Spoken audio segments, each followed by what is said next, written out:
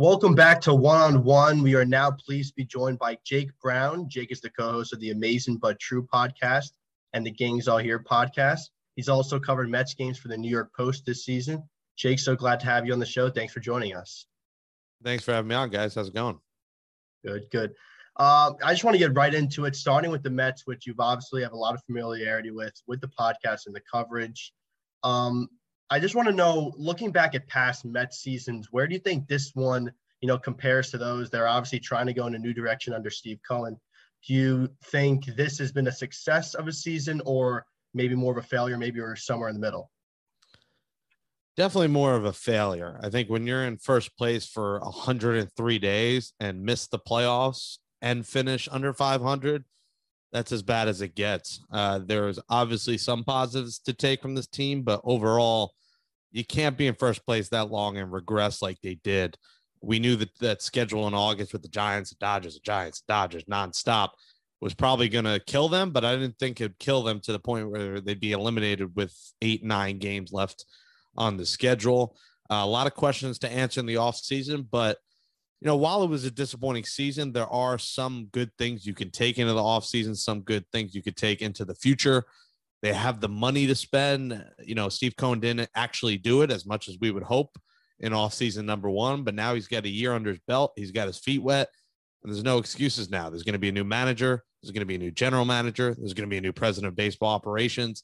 It's going to be a big overhaul this offseason, and they're not light years away from being a playoff contender. Clearly, when you're in first place for 100 days, you're not that far away. And it's not like anyone else in the NL East exactly ran away with this division. So I think with a good offseason, a strong offseason, a lot of money spent in the offseason, the right manager put in place, I think they could turn this ship around. But definitely overall, it's got to be frustrating because, again, I was there 50 plus times and, this was one of the better home teams in baseball, and they were just atrocious on the road. Just an absolutely terrible team on the road to the point where the Orioles were only a couple of games worse than them, and they were the worst team in the league. So we'll see what happens this offseason, but definitely a frustrating couple of months here. Yeah, certainly an eventful year for the Mets, to say the least. As you said, they were in first place for 103 straight days, which is very impressive considering how the season ended up for them. With this new regime, what do they have to do to ensure that the 2022 campaign has a more positive ending? Does this come down to spending money, or is there something else they can do internally to fix issues that have been plaguing them? Well, the right manager put in place is definitely going to help. Luis Rojas was in over his head. He was just a god-awful manager. He did everything by the books. It was almost nothing was by a feel of the game. The feel for the game of baseball was lost. It was all matchups, up, downs. This guy's pitch count's too high. He's gone too many innings to the point where you could predict what was going to happen. All right, fifth inning over, 80 pitches. This guy's coming out. Go to the bullpen. Middle relief blows it. They don't get a big hit. Runners in scoring position, nobody outs. They don't score. So it became robotic a lot this year. So I think the right manager will make a huge difference. A good manager wins you 8 to 10 games that you might have lost. The Mets led the league in one-run losses. There was a reason for that. Yeah, they didn't get the clutch hit. Yeah, they didn't have a lot of talent at times. Guys underperformed. Of course, there's no denying that. But also, the manager affected a lot of those games. So that's one thing, too. Yes, you got to spend money. I think they made some moves, but not enough. Obviously, the Lindor move was talked about. But look at what JT Realmuto did versus what James McCann did. I mean, that difference, that's a 5 to 10 game difference alone right there. George Springer, I thought you could have had him as well. Starting pitching depth, they said they had all of it. Clearly, there wasn't enough of it. Having Jacob deGrom back healthy. I mean, he was a win every 5 days, essentially, and you lost out on 5 to 10 wins there in the second half from him missing time. So staying healthy, addressing depth, and getting the right manager are going to be important. But, yeah, Steve Cohen, everyone wants to talk about all the money he spent. My co-host Figgy always says, everyone hyped him all the money, but what money did he spend? He didn't spend as much as we would hope. And money doesn't always address, all the issues a team has. But for a team that has struggled in some ways financially under the Wilpons, Cohen's got to come in there and spend as much as he can to make this team champion. Because he said, the 2 to 4 year window, whatever it was. Well, we're entering year 2 now, and the Mets in year 1 missed the playoffs. So it's really playoffs or bust in 2022. And, it takes cash to do that. You talk about the moves the Mets, need to make this offseason. The one move they did make at the deadline was bringing in Javier Baez. Where do you think he, sits in with the Mets next year? Do they look to re-sign him? Are they going to let him go? Obviously, he has a high strikeout rate, but he did hit pretty well, hit over 300 with the Mets this season. Do you think they're going to look to bring him back? And then maybe your perspective, do you think that's the right move for them? Yeah, well, it's crazy since thumbs down gate, as we called it. He's been incredible, and he's become a must sign now. Like, Sandy Alderson, I didn't mention him, is another issue. This guy's got to go, but unfortunately, he's going to be here one more year, which makes no sense with all the bags that he's fumbled, as the kids say now. He's fumbled a lot of bags. And, I think he's going to be a problem maybe in this. I don't know if Sandy's in love with spending a ton of money on Baez, but you have to give him an offer. I mean, the way he runs the bases, the fact that he could play second, third, and short, really, if you need him, his power ability, obviously the strikeouts are frustrating, and the fact he doesn't get on base is frustrating, but that's something that could be worked on. But he just brings so much to a team. Lindor loves him. Seems like teammates love him. He's too talented to not offer. If you could get him for 5 and for 125 or whatever it is, it seems like a no-brainer. We'll see what they offer. I think you have to give him something. It's up to him if he accepts or declines it. It seems like, he likes playing with Lindor and likes some of the guys. It's too short a sample size to say he's in love with New York. I think he's a guy who, if he's going to get 30 million, somewhere else versus 25 million a year here, he might go elsewhere, but it would be just stupid if you don't give him a big money offer. Now, I'm not in the 8 to 10 year kind of window. Year one, it didn't work out great with Lindor, but he did pick it up as the season went along. I'm more of, all right, let's see if we could get him for 5 years, maybe 4 and an option. That seems to make more sense.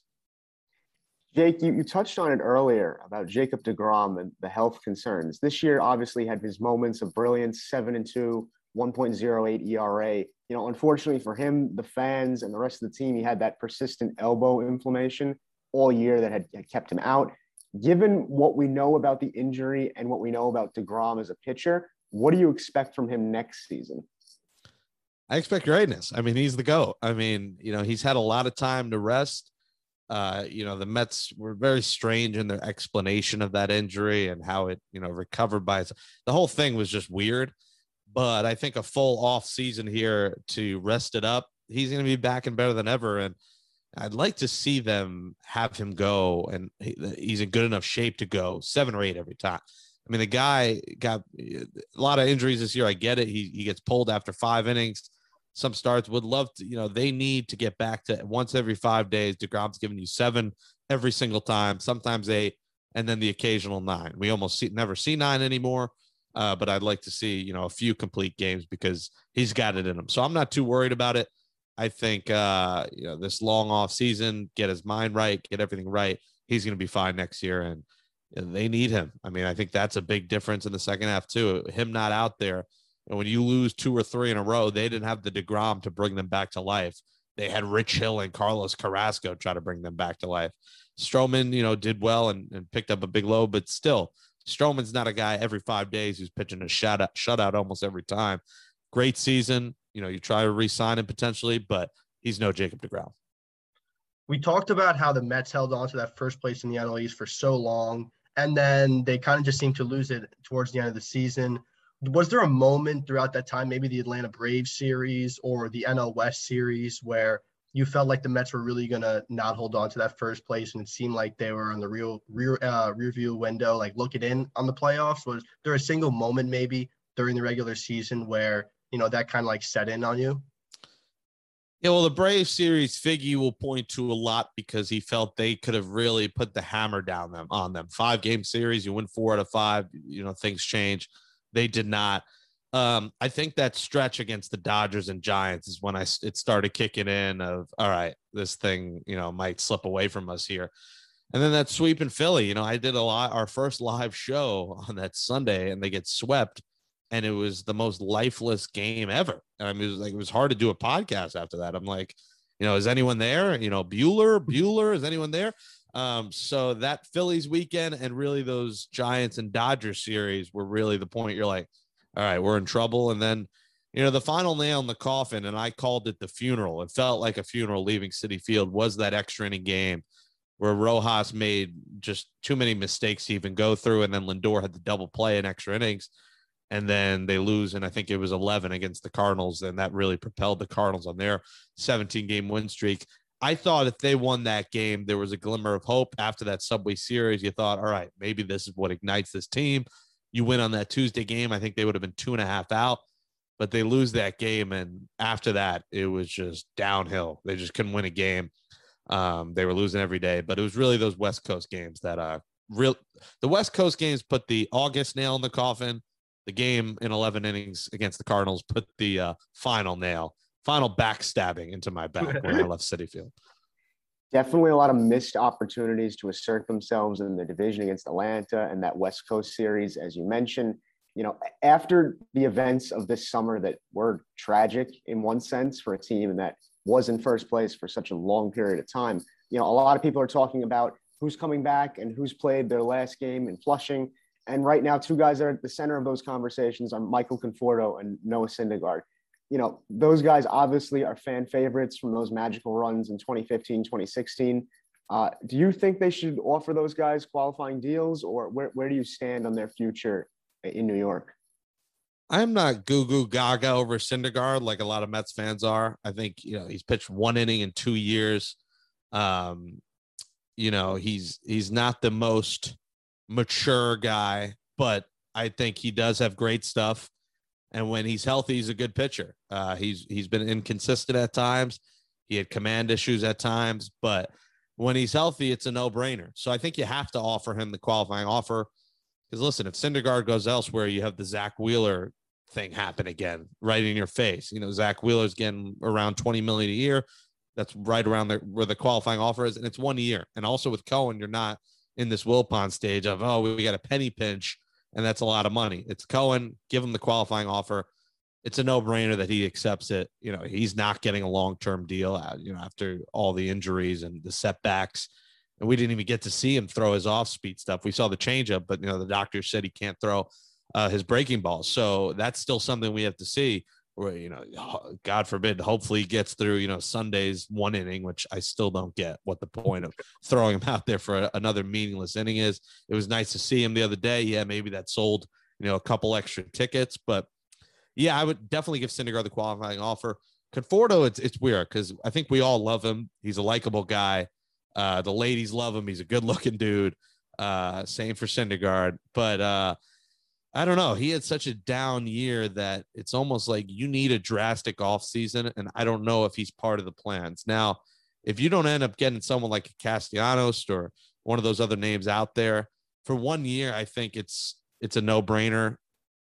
Scott Boras is his agent too, and Scott Boras hates the Mets, and that's going to be something that could put a wrench in the Mets' plans as well. If he gets 3 years, $45 million from someone else, you understand why he takes it. Gun in my head right now, I'd say yes, give them both the qualifying offer, and you hope this is just a down year. It was a weird year with the injuries, with COVID, with everything and the protocols. So maybe you think next year he comes back, but this was a down year for him. Didn't hit well versus lefties, wasn't great in the clutch, but he did bring good defense, and his teammates love him. It just was a weird feeling because you felt like it was over at Citi Field Thursday night with the whole goodbyes and everything. And if this was it and the tears, it just felt like, he's going to go elsewhere. But I would still give him the qualifying offer because he has brought a lot to this team. We talked a lot about the negatives with this Mets team, the struggles. What was the one bright spot maybe you saw with this team this year? Outside of Jacob deGrom, we all know he was spectacular. Obviously, he doesn't finish out the year, but was there, a lone bright star in this lineup or in the bullpen or the starting rotation that you saw throughout the year? Yeah, well, I think Stroman was a bright spot. I think he came in on that qualifying offer. And, that does show you what the qualifying offer does sometimes. It motivates guys to go get a long-term deal, and also gives you $19-20 million for a year, which is a handsome payday. And it worked for Stroman. It motivated him. He was great. He was a bright spot for this team. I think when he played, Brandon Nimmo was a bright spot, another 400-plus OBP year. So he really established himself as a good leadoff hitter. Sometimes he drives you nuts with his base running, and mistakes on the base pass in the field sometimes, maybe looking at too many pitches, striking out looking with him is sometimes frustrating, but he was a bright spot when he was healthy. Pete Alonso was, a mainstay, another big year, almost 40 homers. He's going to finish with 37, 38 homers. So he was a bright spot. That's pretty much it. I mean, and then Aaron Loup was the free agent signing of the year, sub 1 ERA. You have to bring Aaron Loup back no matter what it takes.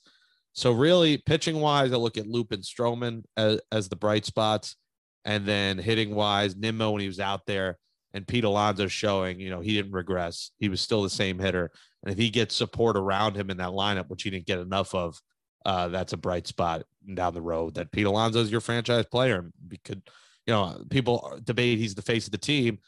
This year proved that he might be the face of the Mets, and he's going to be a guy that you have to consider. That's another guy you got to look forward to in the future, signing long term. Pete Alonso made more in the 2 home run derbies that he won than his actual salary for the season. So he's a guy who's going to get $25-30 million down the road, and he looks like he could be the face of this franchise.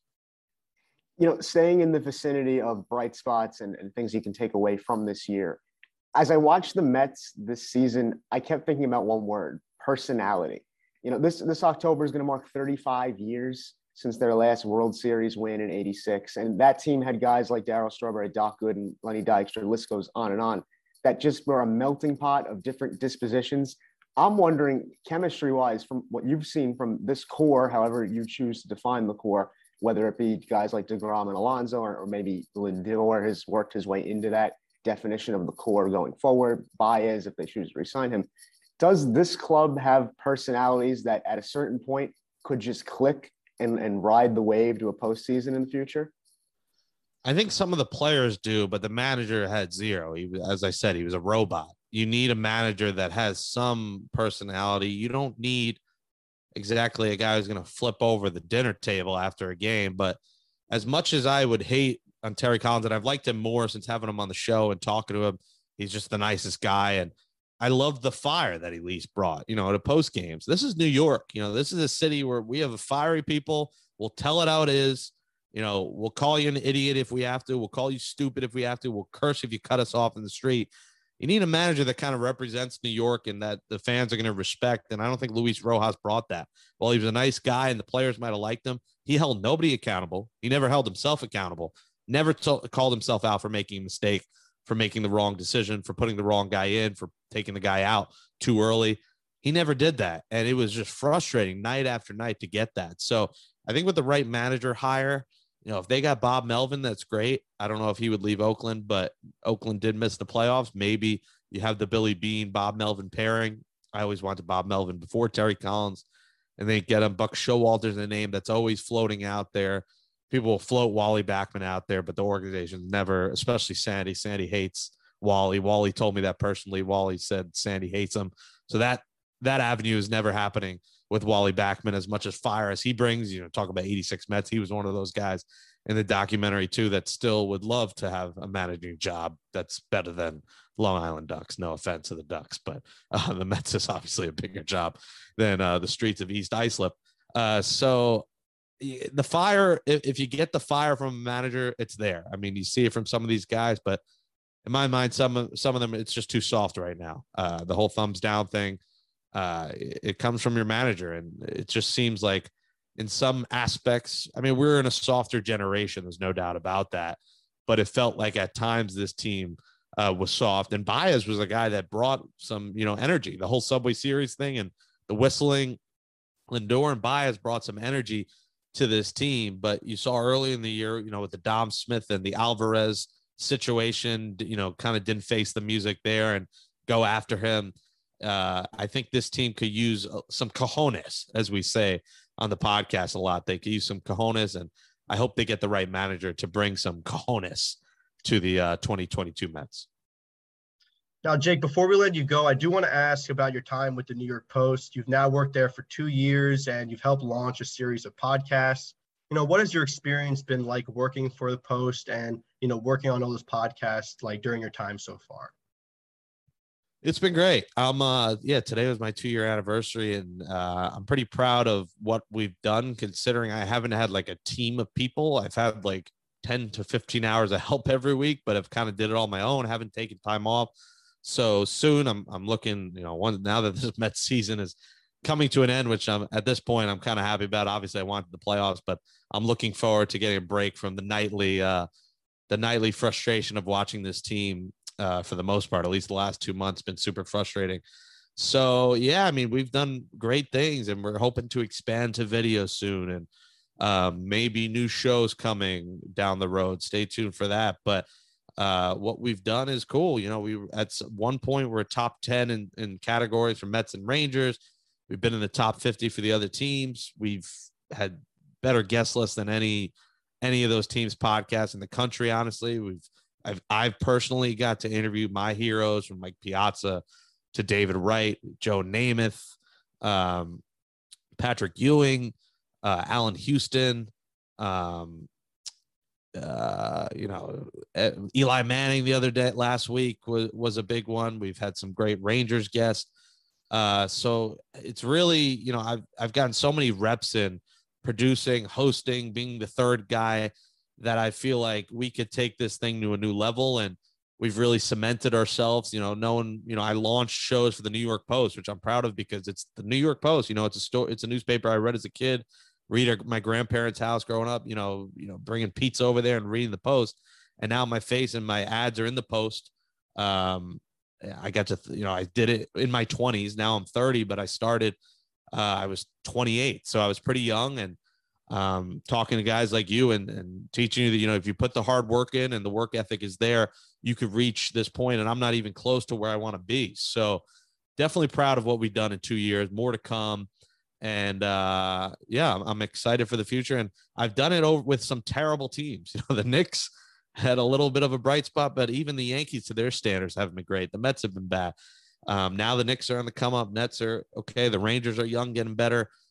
So it's been exciting to do great content with terrible performances from teams. So once these teams are good again, I think there'll be more hype around the shows. If we can win a championship and have a championship parade podcast, that's kind of my goal for the coming year or two. Once again, Jake Brown, co-host of the Amazing But True podcast and the Gangs All Here podcast. Be sure to check him out on Twitter at Jake Brown Radio. Jake, thanks so much for joining us. Thanks for having me, guys. Appreciate it.